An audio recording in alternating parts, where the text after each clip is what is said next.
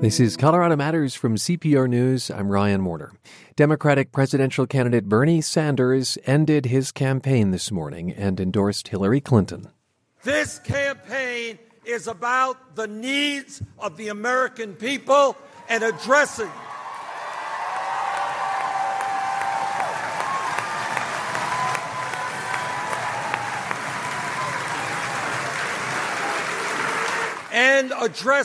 the very serious crises that we face.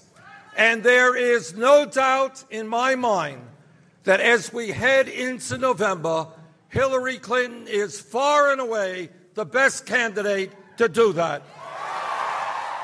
But, of course, Sanders still has passionate supporters, including State Representative Joe Salazar of Thornton. He's a delegate to the Democratic National Convention in about 2 weeks. So is House Majority Leader Crisanta Duran, but she backs Clinton, and they join us today. Tomorrow, we'll hear from 2 Republican convention delegates. And Joe, Crisanta, welcome to the program. Good morning.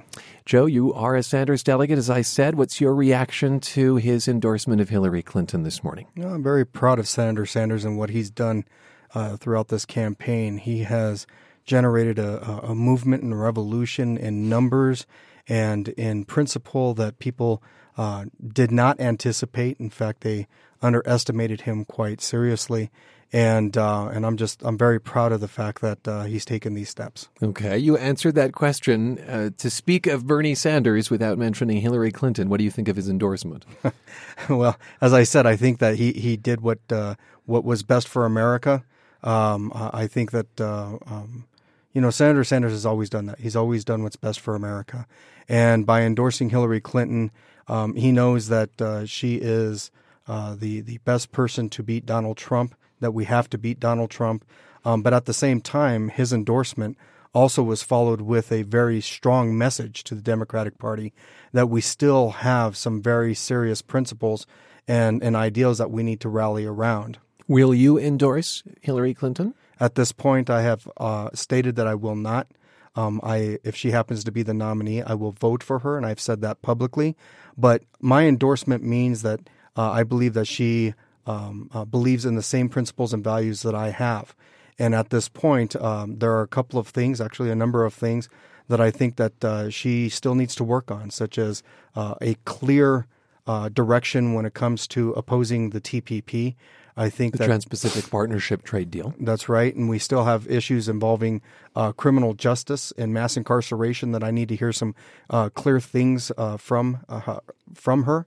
And also the superdelegates. We need to get rid of that system. It is a voter suppression system, and we should not have that in the Democratic Party. These are party leaders, party elders who have superdelegate status, and this was obviously the subject of a lot of consternation in Colorado, where Senator Sanders won the caucuses. To be clear, you will vote for Hillary Clinton in November. You will not endorse her unless you see some policy shifts. But when the convention comes around in about 2 weeks, will you cast a ballot for Bernie Sanders at that point? I will take my direction from Bernie Sanders and also from the people of the state of Colorado. Colorado went overwhelmingly towards Bernie Sanders. We have a huge delegation that's going. And as an elected leader, I will listen to the people. And to Bernie Sanders. And to Bernie Sanders. All right. Crisanta, what do you think after hearing both from Bernie Sanders and Hillary Clinton this morning from Portsmouth?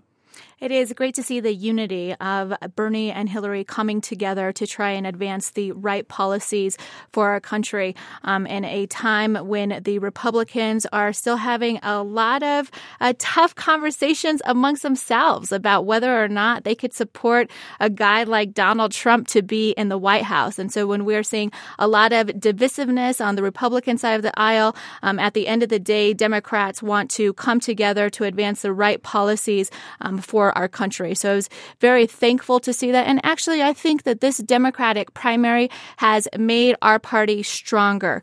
We saw Hillary Clinton come out with a new proposal with regards to affordability when it comes to students being able to go to college and looking at some debt-free proposals so that more students are able to get tools to succeed, to be able to ultimately get good-paying jobs. And this was something of an influence that Bernie Sanders had, I think, on on the platform and on Hillary Clinton's stances. I want to push back against this idea that the Democrats are united and the Republicans are not. There are plenty of Democrats who aren't sure what to do now.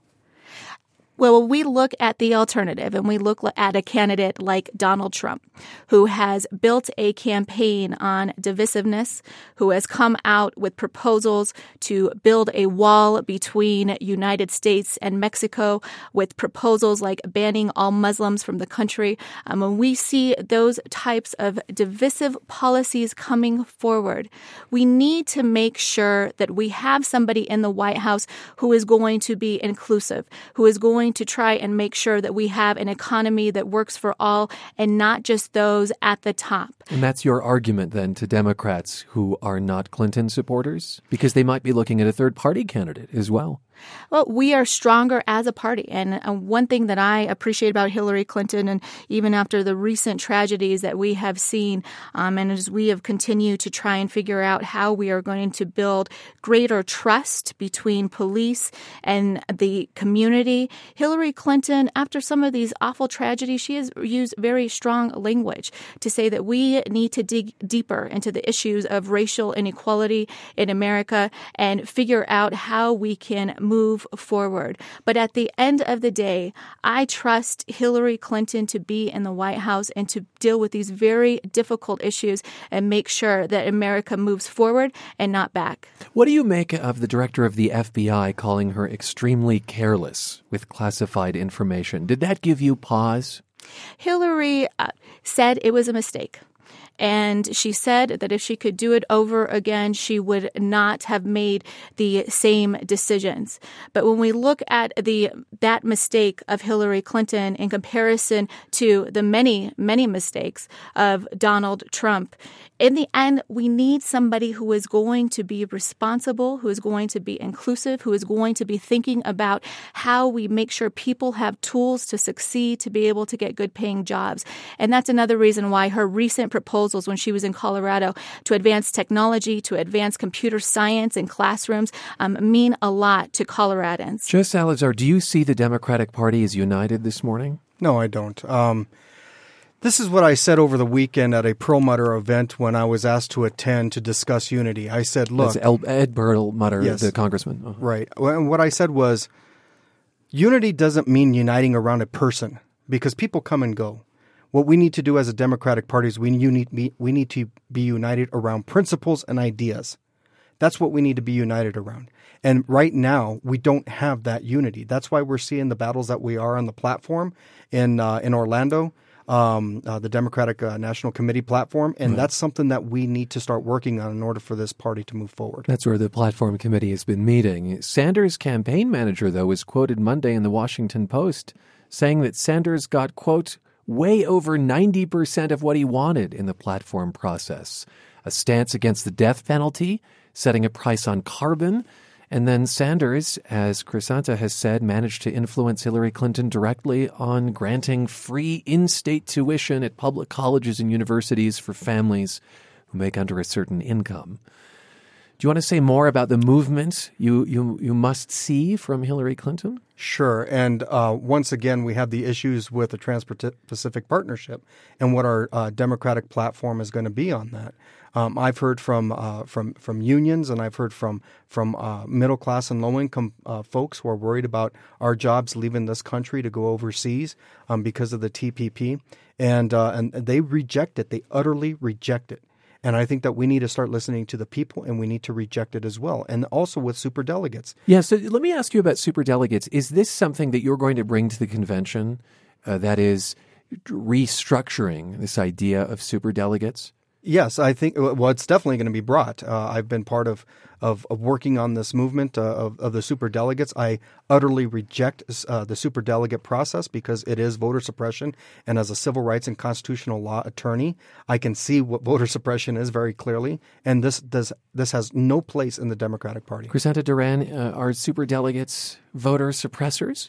I think we need to always be thinking about how we make our system better. And this is a system that has been in place for a very long time. Hillary Clinton was able to get the support to be able to become the nominee. And there are many of us who are very excited about that. But when I talk about unity within the Democratic Party, that doesn't mean that we are all uniform. These conversations about superdelegates and about trade and about criminal justice reform and how we continue to make sure that everyone can have access to the American dream, those are conversations that at the end of the day, it makes our party stronger. So do you like the idea of preserving superdelegates, or would you get rid of them? I think we need to continue to figure out how we can bring new people into the process. I would like to get more details about what that specifically looks like. But look, so you're undecided on the topic. I would need more details. Okay. I'd like to ask you both about Veeps and whether Clinton's choice of a running mate would influence how you perceive this. I suppose that's more a question for you, Joe Salazar, who's not fully behind Secretary Clinton. Yeah, Who would you like to see her pick? Oh boy, that's a really good question, because we have so many great individuals out there, from Sherrod Brown to Senator Warren to Senator Sanders himself. But we have a very deep bench of good and well-minded individuals throughout the country. And will a vice presidential pick help me move along the way and help other Bernie Sanders move along the way towards Secretary Clinton? Yeah, you better believe it. You mentioned Senator Brown from Ohio. And who would you like to see picked, Crisanta Duran? We are at a point where I think Colorado is such an important state in the nation. And it'd be wonderful to see somebody from Colorado from a Western perspective to be able to be a VP candidate along with Hillary Clinton. Might that be, say, a certain governor? Is that what you were getting at? Or a certain maybe former senator and Secretary of the Interior? Those are both two wonderful choices. We have a lot of talent in Colorado, and I think we have a lot to add to the national conversation. But are you going to name a name?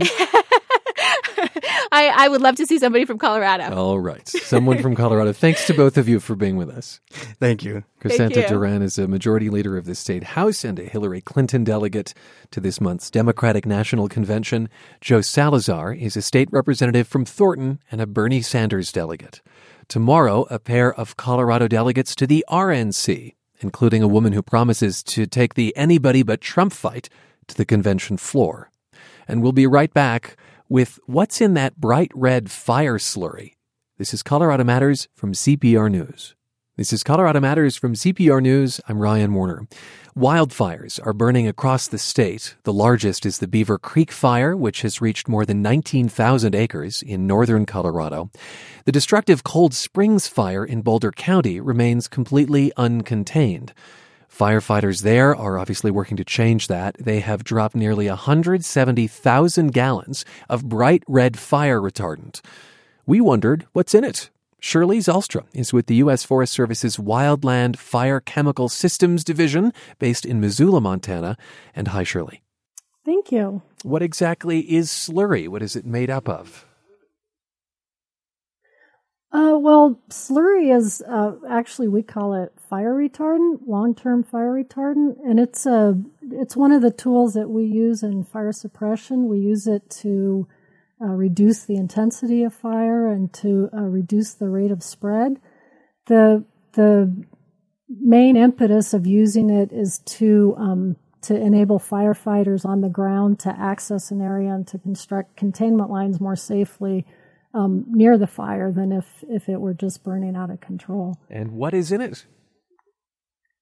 So the long-term retardants, as they're delivered to the fire, they contain about 85% water. It sounds like we've lost Shirley, but I understand that we have her on the phone as well. Is that right? Hi, Shirley. We're going to have you head over to the phone. It looks like we lost our other connection. I'm sorry. Can you hear me now? We can. So tell us what's in this fire retardant. You said it was a large part of it was water. What else? Yeah, it's about 85% water, 10% fertilizers. Currently, the current retardants now contain about they're ammonium phosphate-based fertilizers, And then the remaining 5% are minor ingredients like corrosion inhibitors, coloring, thickeners, which are typically a natural gum or clay, and stabilizers, things like that. Fertilizers. I'm not understanding why that would help in either suppressing or preventing the spread of fire. Yeah, so the fertilizer is actually what the active ingredient is. So with the retardants, the water that they contain, that's more of a vehicle to get the fertilizer to the target. All that water can evaporate, and the fertilizer is what's actually doing the work. It's slowing down or stopping the fire. There's an actual chemical reaction going on between the components of the fertilizer and the heat of the fire that pull the heat out of the fire and reduce that intensity. Oh, fascinating. So there's a reaction happening there. And what makes it red? I feel like I've seen a lot of photos of just that red morass being dumped from aircraft. Right. Yeah. So the product that they're dropping in Colorado is colored with something called iron oxide. And iron oxide, it's a natural compound. It's rust, basically. If you've ever driven along the road and you see those red clay type soils and road cuts, that's iron oxide, and so it's a natural ingredient that's put in there. We color the retardant so that the pilots, when they're dropping it, they can see where the retardant is going. It's important that they are able to connect those drops so that they build a continuous line of the retardant. That is, it's a visual cue. There's a reason it's colored that way so that you can see what you're doing tactically. Exactly. Yep. So the Boulder Office of Emergency Management posted on its Facebook page after the Cold Springs fire began that coming into contact with this retardant could cause irritation. How concerned should people be that this might be dumped near where they live or work or drink water? Yeah, so it could be irritating. That fertilizer in there is a type of salt. And so if you can imagine getting table salt into a cut or into your eyes or something, it can kind of sting. One thing that we really like to emphasize before any product is used out on the national forests or any federal wildlands, it goes through a pretty stringent qualification process.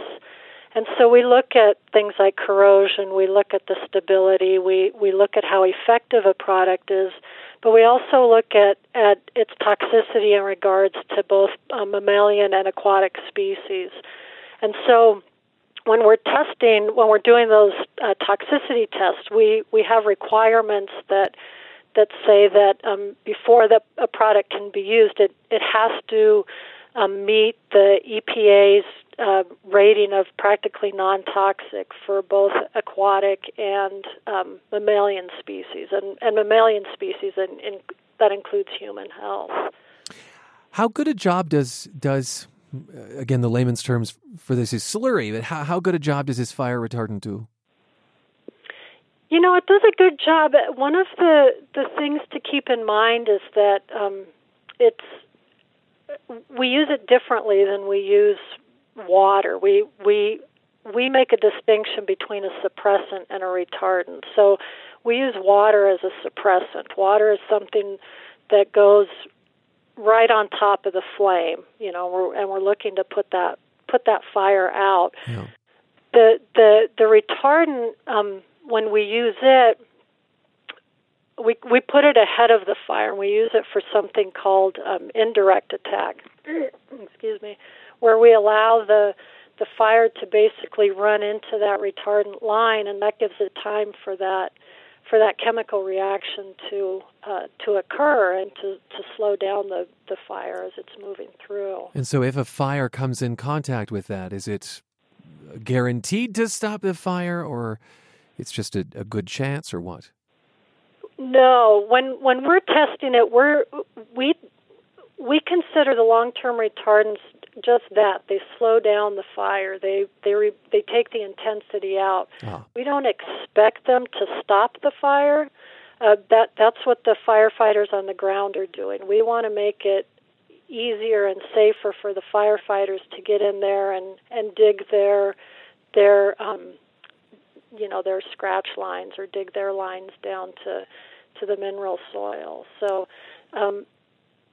we occasionally, or maybe even often, the retardant will put the fire out, or the fire just doesn't have enough steam or enough oomph to get through that whole width of the fire line, but we always consider that a bonus.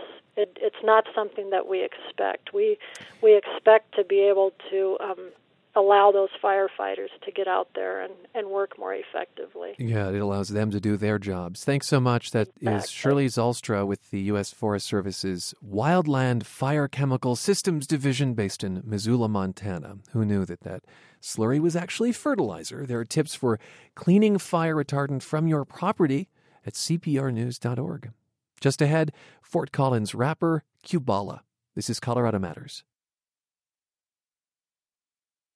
This is Colorado Matters from CPR News. I'm Ryan Warner. I want to quote from a Facebook post. I have to wake up every day with this skin on my back. I'm scared, I'll admit it. Those words come from Fort Collins hip-hop artist Qbala. Qbala's beats hit on subjects including race, drug abuse, and sexuality. They don't get her, see the needle in the sack that's missing. She's probably pissed because it's something that she'll never have. This proves undoubtedly that no man, woman, or child can be the best in our land. We all equal. The devil will never know what it's like to live inside this sheepskin. As I teeter-totter over greedy seas, don't slip, fall in. Yeah. Born Callie Quinones, Qbala prefers not to be categorized by sexual orientation, gender, or race. The artist's latest EP is called Battle Cries. It's all about rejecting labels. Qbala performs at the Walrus Saloon in Boulder tonight. And welcome to the program. Thank you so much for having me. I want you to reflect a little further on that Facebook post. I have to wake up every day with this skin on my back. I'm scared, I'll admit it. It's very true. When I leave my house, these are the things that go through my mind. Going to my car, which is, only feet from my front door, to going to my job, to stopping at a gas station. And I write about this in my music. I write about the daily events so that I can get through life. And you no doubt are thinking about this in light of what has happened in St. Paul and Baton Rouge. Yes, and even much further than that, I'm finally starting to just speak up. And when is enough enough? I, as an artist, have to start saying something. I have to start acting. I have to maybe even start meeting up with police officers in our area to kind of spearhead this movement so that this energy doesn't come to Fort Collins. Are you doing that? Have you done that? I was just sitting in the green room with a police officer, and as soon as I came around the corner, my emotions, my whole body language changed. I got scared.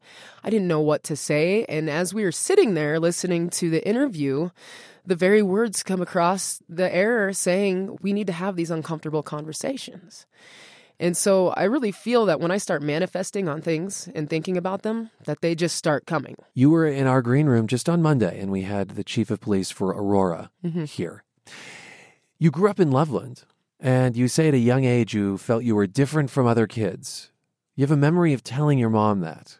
What did you say to her?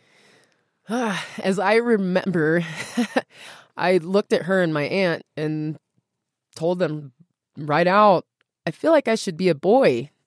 And she says, you never said that. And I'm like, well, if I didn't say it, I was thinking it. Because right in that moment, the response was, is that really what you think? And I was taken behind closed doors and asked. And it at that time as a kid, in my memory, you almost just kind of close in and recluse all your feelings, and all of this stuff just went to the back burner. It was like, well, no, I just had to get that off my chest. And then that idea just kept building and building. Okay, I know I'm different in certain ways. Sometimes it was somebody else interacting with me or asking me a question like, are you a boy or a girl? And I still get asked that question. And how do you answer? Now my response is, why does it matter? And this happens in front of parents, and their child is asking me this, and they're looking at me like, oh my gosh, did my kid just say that? I'm so sorry.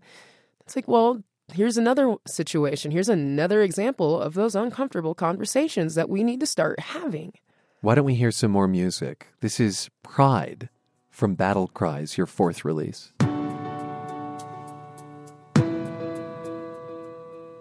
I was never raised to be a thug, tough like that, to roll in the gang, this strange. Like the Sagittarius I am, I let this roll around in my head for days and then I bury it. One day I will die and you will set fire to my remains. Maybe then I will listen, maybe then you will listen. Either way, the world will see one of us get it, yeah. And I apologize for all of the times I was a misfit. That regrets are maybe my life wouldn't be like this. I understand it wasn't until you met your fiancée in 2011 that you were truly able to answer questions about your own sexuality. Yeah, actually, she's very blunt, and honest, and it brings something out of me that I guess maybe I never saw. And she asked me, "Are you transgender?" And at that time, in 2011, I had no idea what that meant. And that's not a term you'd heard before? No. And I grew up in the basketball world, sports. So maybe in her eyes and even in my eyes now, I'm looking back at how sheltered I was from a lot of the things going on around me and in life. Because when you're on a basketball team, it doesn't matter. You're a female, obviously, on a basketball team. This is your label, so you're on this basketball team. And so you let go of all of that. The focus is we got to win. We have a goal, and this is what we're coming together to do. And so after I got done playing college sports, when I came home, it was really a slap of reality in life in the face. And I started to realize how young I was, things I didn't know that were outside of the textbook. And so are you able to more openly rap about sexuality, for instance, or gender? Yeah, I would say so now. And I think it really shows in my music. And you really, if you go back through the 4 albums that I have released, you actually can see a storyline of where I was at. And I was just blurting stuff out, really short, choppy, spoken word poetry. And then it starts to develop into more storylines of this is what I'm going through. And some of it's just anger, frustration. And now I'm really starting to speak on intimate moments within my life that are not just intimate to me, but to my family as well. Gosh, I think about News, the song News, from your 2014 release. And I think this is a reflection in part on your father, who has largely been absent. Mm-hmm. There was a 12-year gap, plus a physical honest man. Lying awake, I try to make a track. A record I wish someone would have. I don't know which way to direct my anger, this makes me mad. Grandparents with that spirit in the back. No protection for a daughter, yo, makes me sad. A life for me that wasn't mine, I swallowed by the grief. I met him twice, but wonder why I never went for his teeth. Check it, the blood that runs through me. You talk about meeting him twice? Yep. Is that the extent of it? That is the extent of it. I've had one phone conversation with him, and that was my senior year. And I told him I don't understand why you're even contacting me now to tell me congratulations. And that's the only conversation I've had on a phone with him. The first time I met him, I believe I was around 6 years old, and he had come out from California, and man, it was very brief. And I remember sitting on his lap while riding around in his Corvette and meeting him 20 years later or so, 29 years old. It was just I'm an accountable person. I get held accountable. So I would expect other people to hold themselves accountable as well. And if you don't hold yourself accountable for your actions, I'm going to see right through you. And it was a denial of his responsibilities. Well, your mom this, your mom that. And it's, no, that's not what I need to hear. What I need to hear is, I'm sorry. This should have never happened. But hold yourself accountable for what you've done. And that didn't happen. It didn't. That must have been painful. It was. And so I wrote what now is News, but I just couldn't sleep one night and woke up and just started jotting on my phone notepad. And it just turned into it's 3 pages of just getting frustration out in the moment of what just happened. Why did I feel like I got duped again and letting this person into my life and sharing intimate time and space and breaking bread with them and even giving him the time of the day, but I had to know. And so I put it all on this notepad, and a few days later I was like, I need to get this out loud. I need to say this out loud, and not only do I need to hear it, it's going to hurt when my family hears it, but here's one of those uncomfortable conversations we have to have.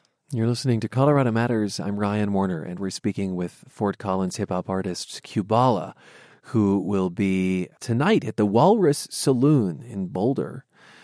You have struggled with drug abuse. Mm-hmm. When did you start using? About the age of 15, 16. I got talked into going to a rave and tried several drugs that night. Man, it was different. It took me away from the reality of what was going on, and I don't even think that at that time I knew that was what I was doing. I was just living and doing this and experiencing this. You didn't necessarily seek it out as an escape, but of course it had that effect. Yeah. And I think maybe that's what that kind of sucked me into staying there. And what were your drugs of choice?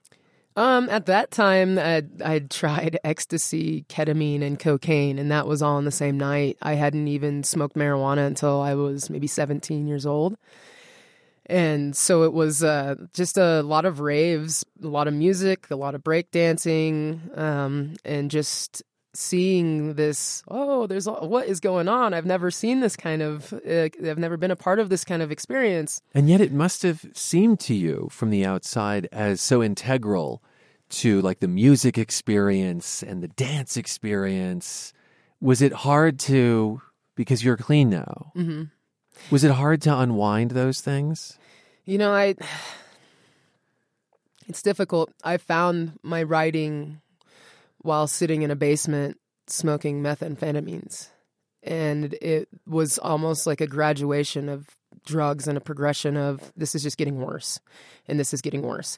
How do I break these apart? How do I separate this person over here that is really scared of life and that is using substance to basically medicate, to this person who is trying to free themselves from this and write about it so they can get away from it. And that, for me, is me holding myself accountable out loud. If I say it out loud and tell it to the world, then I'm going to have to be accountable for my own actions. I always joke about it. It's kind of my way of cheating, because if I let you know, then I'm hoping that you will be a friend and hold me accountable if I mess up.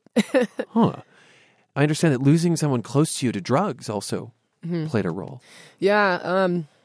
There's a transitional period for me during 2005, I'm going to say, when I was at Utah State and I had a cousin overdose. That really rocked me, and I quit basketball that year. I was playing Division I for Utah State, and I looked at the coach in the eyes and said, "You have no idea. You're telling me I'm a woman amongst children, but you have no idea the person that you're sitting across from right now.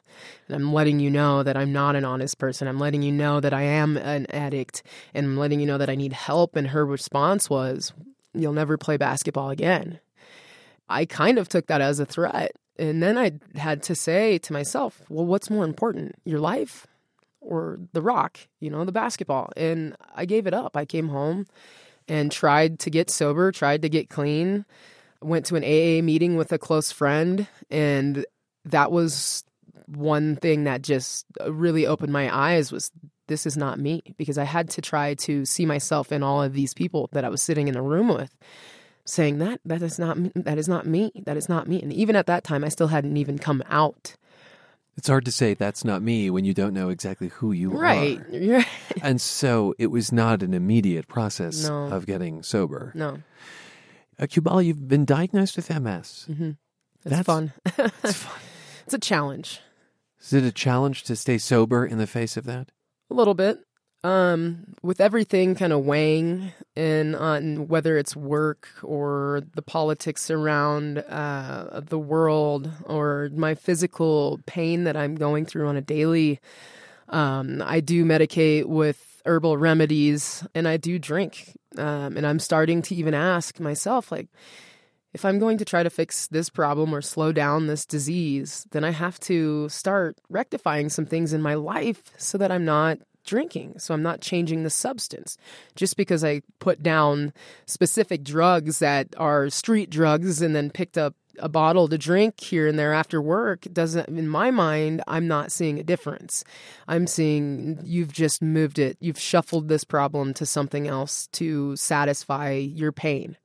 And so that is why I'm starting to speak up, because I'm tired of living in that. It's really remarkable how open you are. It scares people at times. Thanks for being with us. Thank you for having me.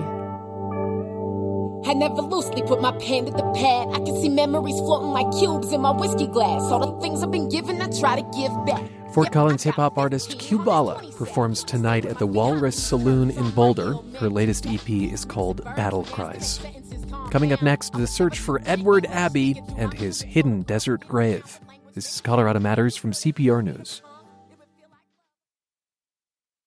You're back with Colorado Matters from CPR News. I'm Ryan Warner.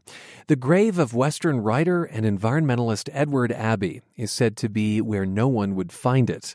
But author Sean Prentice tried. Prentice's Colorado cabin served as his base.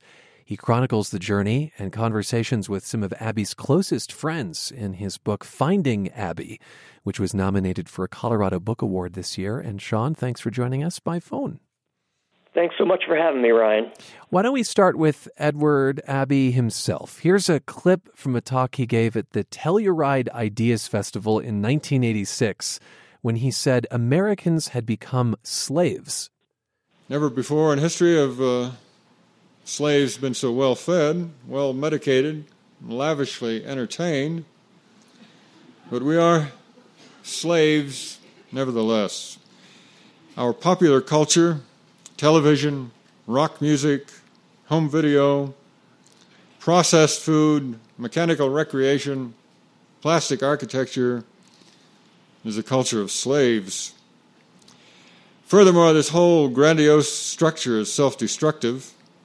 By enshrining the profit motive, that is, the love of power, as our guiding ideal, we encourage the intensive and accelerating consumption and exploitation of land, air, water, the natural world, on which this elaborate structure depends for its continued existence.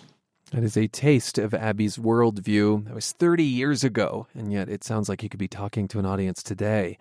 A friend says Abbey walked a line between activist and jerk, although the friend used a more colorful word. You write how Abbey used even small actions to make a point. Tell us about how this environmentalist used littering as a statement. Well, I read Desert Solitaire and the Monkey Wrench Gang when I was in college back in 1994 at Western State College. And when I was reading the Monkey Wrench Gang, there's a scene, and I'll talk about this scene first, and then I'll take you to that small action of littering.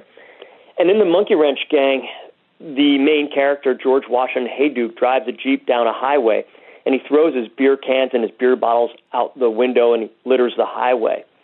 And then Abbey writes about that in an essay where he talks about littering the highways, and he says, of course I littered the highways. It's not the beer bottles that are ugly, it's the highway that's ugly. And I always hated Abbey in that moment for promoting littering. It just seemed like such a silly thing to be promoting. There were so many big environmental issues we needed to worry about, and Abbey was condoning throwing beer bottles out the window. But then later on, I was talking to one of Abbey's great friends, Ken Slight, and Ken was talking about a moment he and Abbey had down at Glen Canyon Dam, and they were in the parking lot of Glen Canyon Dam, and it was brand new. It was flooding Glen Canyon, which Ken Slight deeply loved, and it was creating Lake Powell, and Ken Slight never called it by that name. He only ever called it Lake Fowl. But when he and Abbey were there, they were just watching the water back up, and they were watching this reservoir get created, and they were watching this canyon get destroyed. And they couldn't figure out how to stop it. They had tried to stop the dam from being built, and they had failed repeatedly. They'd done everything they could, and they had lost. And they were just filled with rage over this destruction. So they went back to their car, and they found a whole box of beer bottles. that they were going to take to get recycled. And what they decided to do was to take those beer bottles and smash them in the parking lot. And Ken Slight, when I talked with him, his voice was just filled with emotion, and he recognized that it wasn't a very powerful protest. There were so many bigger things they had tried to do but failed at doing, but this was what they were left with. And after they threw the bottles, Ken looked at me and he said, that was a true protest. And I did it then, and we would do it again if that was the only thing we had left to do. And that was just one of the beautiful moments of Abbey with one of his friends, Ken Slight, making an environmental statement in any way possible.